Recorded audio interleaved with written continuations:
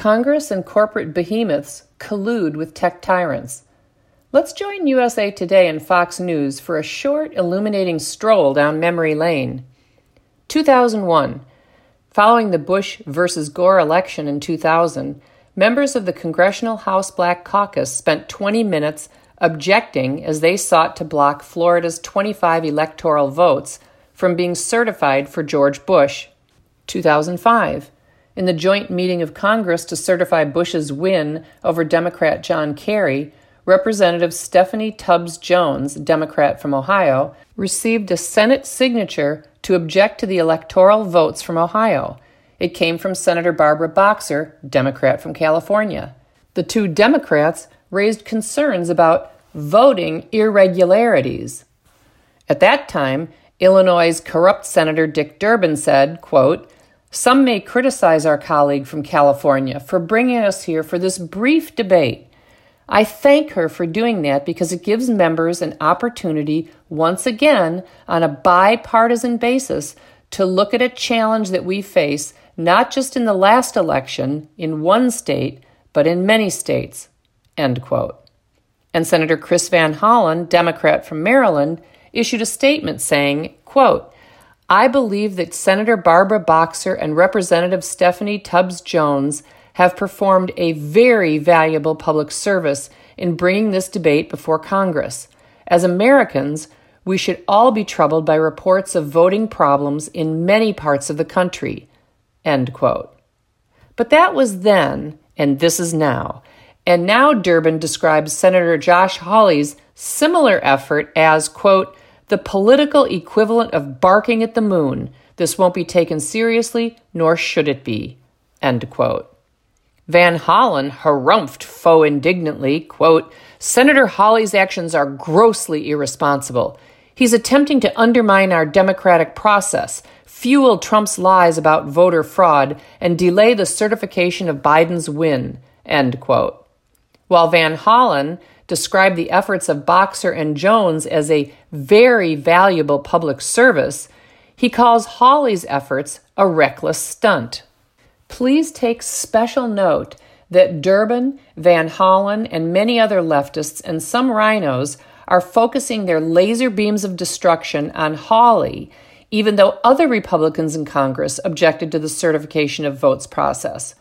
Is that just because Hawley was going to be the central spokesperson articulating the constitutional issue raised by peculiar electoral mischief that took place in Pennsylvania?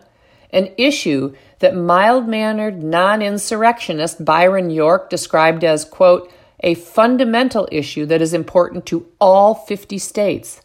End quote. Or could it have something to do with Hawley's singular and bold attack on the outrageous big tech monopolies and on social media tyrants' Section 230 protections? According to CNBC, about 98% of political contributions from internet companies this cycle went to Democrats, and that 98% constitutes millions of persuasive dollars. Let's jump forward to 2017. Following the 2016 win by Trump, half a dozen Democratic House members raised formal objections to the Electoral College vote count.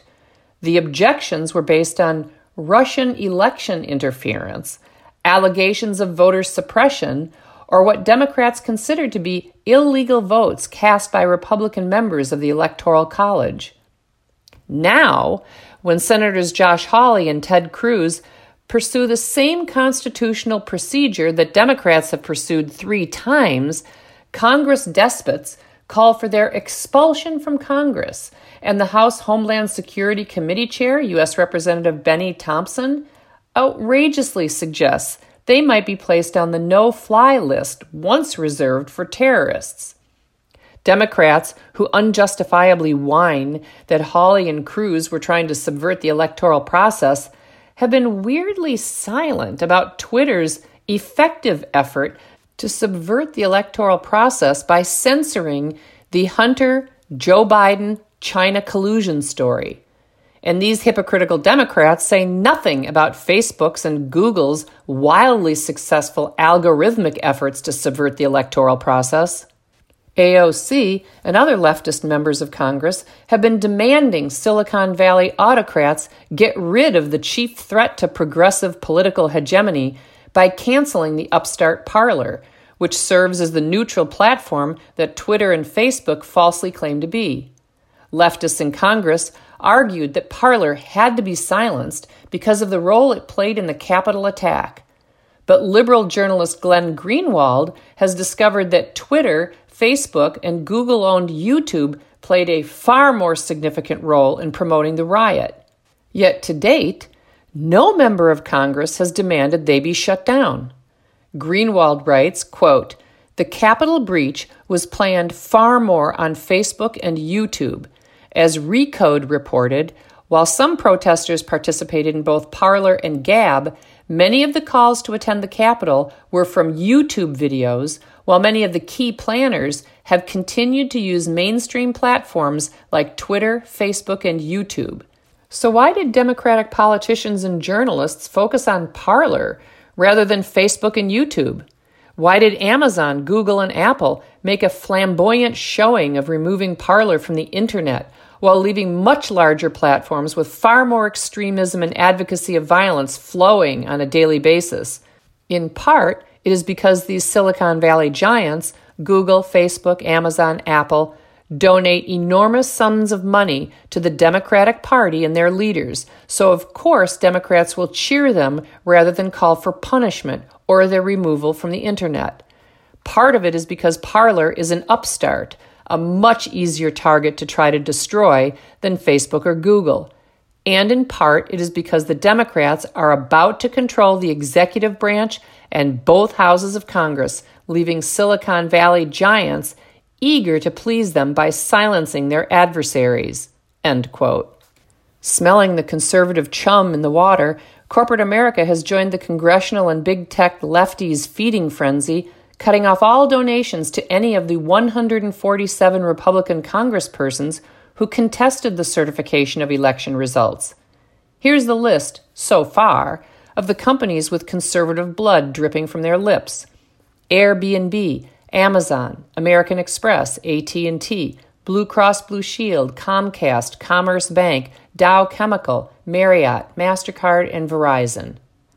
They're shutting down donations to any Republican who opposed certification, even if those Republicans did what Democrats have done in prior elections, and even with no evidence that they supported, endorsed, or incited violence or an insurrection. The Walt Disney Corporation, Ben & Jerry's, Coca-Cola, and J.P. Morgan rightly issued statements of condemnation of the Capitol building assault.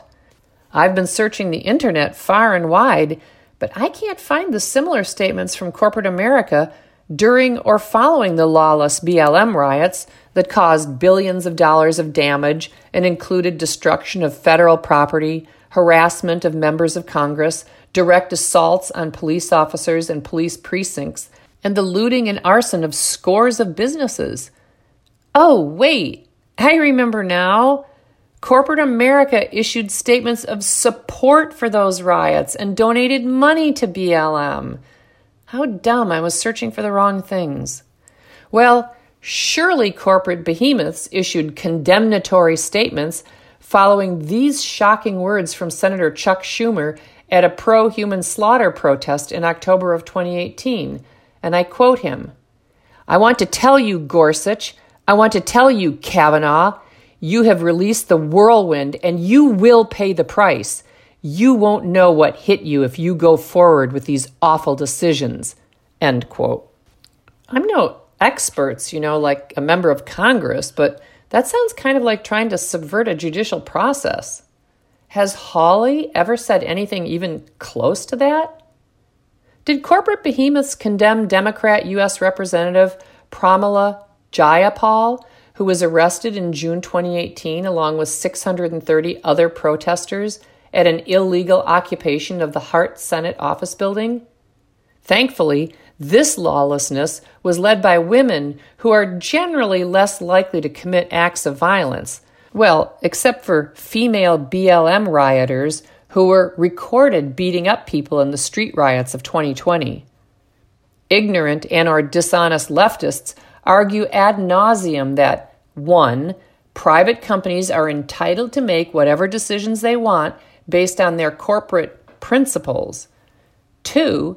That the First Amendment doesn't protect citizens from the consequences of their speech. And 3. That customers who don't like their corporate tyranny are free to take their business elsewhere. The first point should be true and uncontroversial. But now the overriding operating principle of our soulless corporate behemoths that are vacuuming up America's freedoms is a firm commitment to use their vast, nearly unchecked power to impose destructive leftist ideologies everywhere. Moreover, leftists don't apply the principle of business freedom consistently. Leftists don't really believe all businesses should be free to make decisions in line with their principles. Rather, leftists believe that businesses have the right to conduct business in line with their ethics as long as those ethics are pre-approved by leftists. So, for example, teeny tiny Christian-owned businesses enjoy considerably less freedom than, say, for example, the colossal Amazon. A Christian calligrapher is not permitted to refuse to make wedding invitations for a same-sex faux wedding based on her belief that homosexual acts and relationships are abhorrent to the God she serves. The second point, regarding consequences, is completely true. Speaking freely does not guarantee freedom from consequences, and leftists are making sure those consequences include the inability to work in America or exercise one's religion freely. In a society controlled by corporate and big tech monopolies, only leftists are free to speak without fear of consequences. Conservatives face dire consequences for saying even the very same things progressives say, without fear of any consequences. Democrats can object to election certification and they're celebrated. Republicans object and they are accused of being insurrectionists, threatened with expulsion, and put on no-fly lists. Talk about a banana republic. The third claim that conservatives are free to take their business elsewhere is false, or will be soon if Americans don't rise up in opposition to the tyranny of unelected corporate monopolists and big tech overlords. If all corporate and big tech tyrants adopt the same unprincipled policies, conservative Americans will be unable to work, feed their families, worship, assemble, or speak in the public square. If you know any honest leftists, ask them if they believe all corporate behemoths should be free to fire or refuse to hire Americans who publicly say this election was unfair. Ask them if they believe all corporate behemoths should be free to fire or refuse to hire anyone who has publicly said homosexual acts are immoral and marriage is intrinsically sexually differentiated. Ask them if they believe corporate behemoths should be free to fire or refuse to hire Americans who have publicly said persons born with healthy and properly functioning male anatomy are not and never can be women and don't belong in women's private spaces or sports. What recourse do conservative, Constitution-respecting Republicans have left for fighting the dangerous collusion of Congress, corporate America, and big tech monopolies to eradicate the First Amendment if the right to assemble and speak are in effect canceled without even a public debate or vote? See you in Siberia, my dissident friends.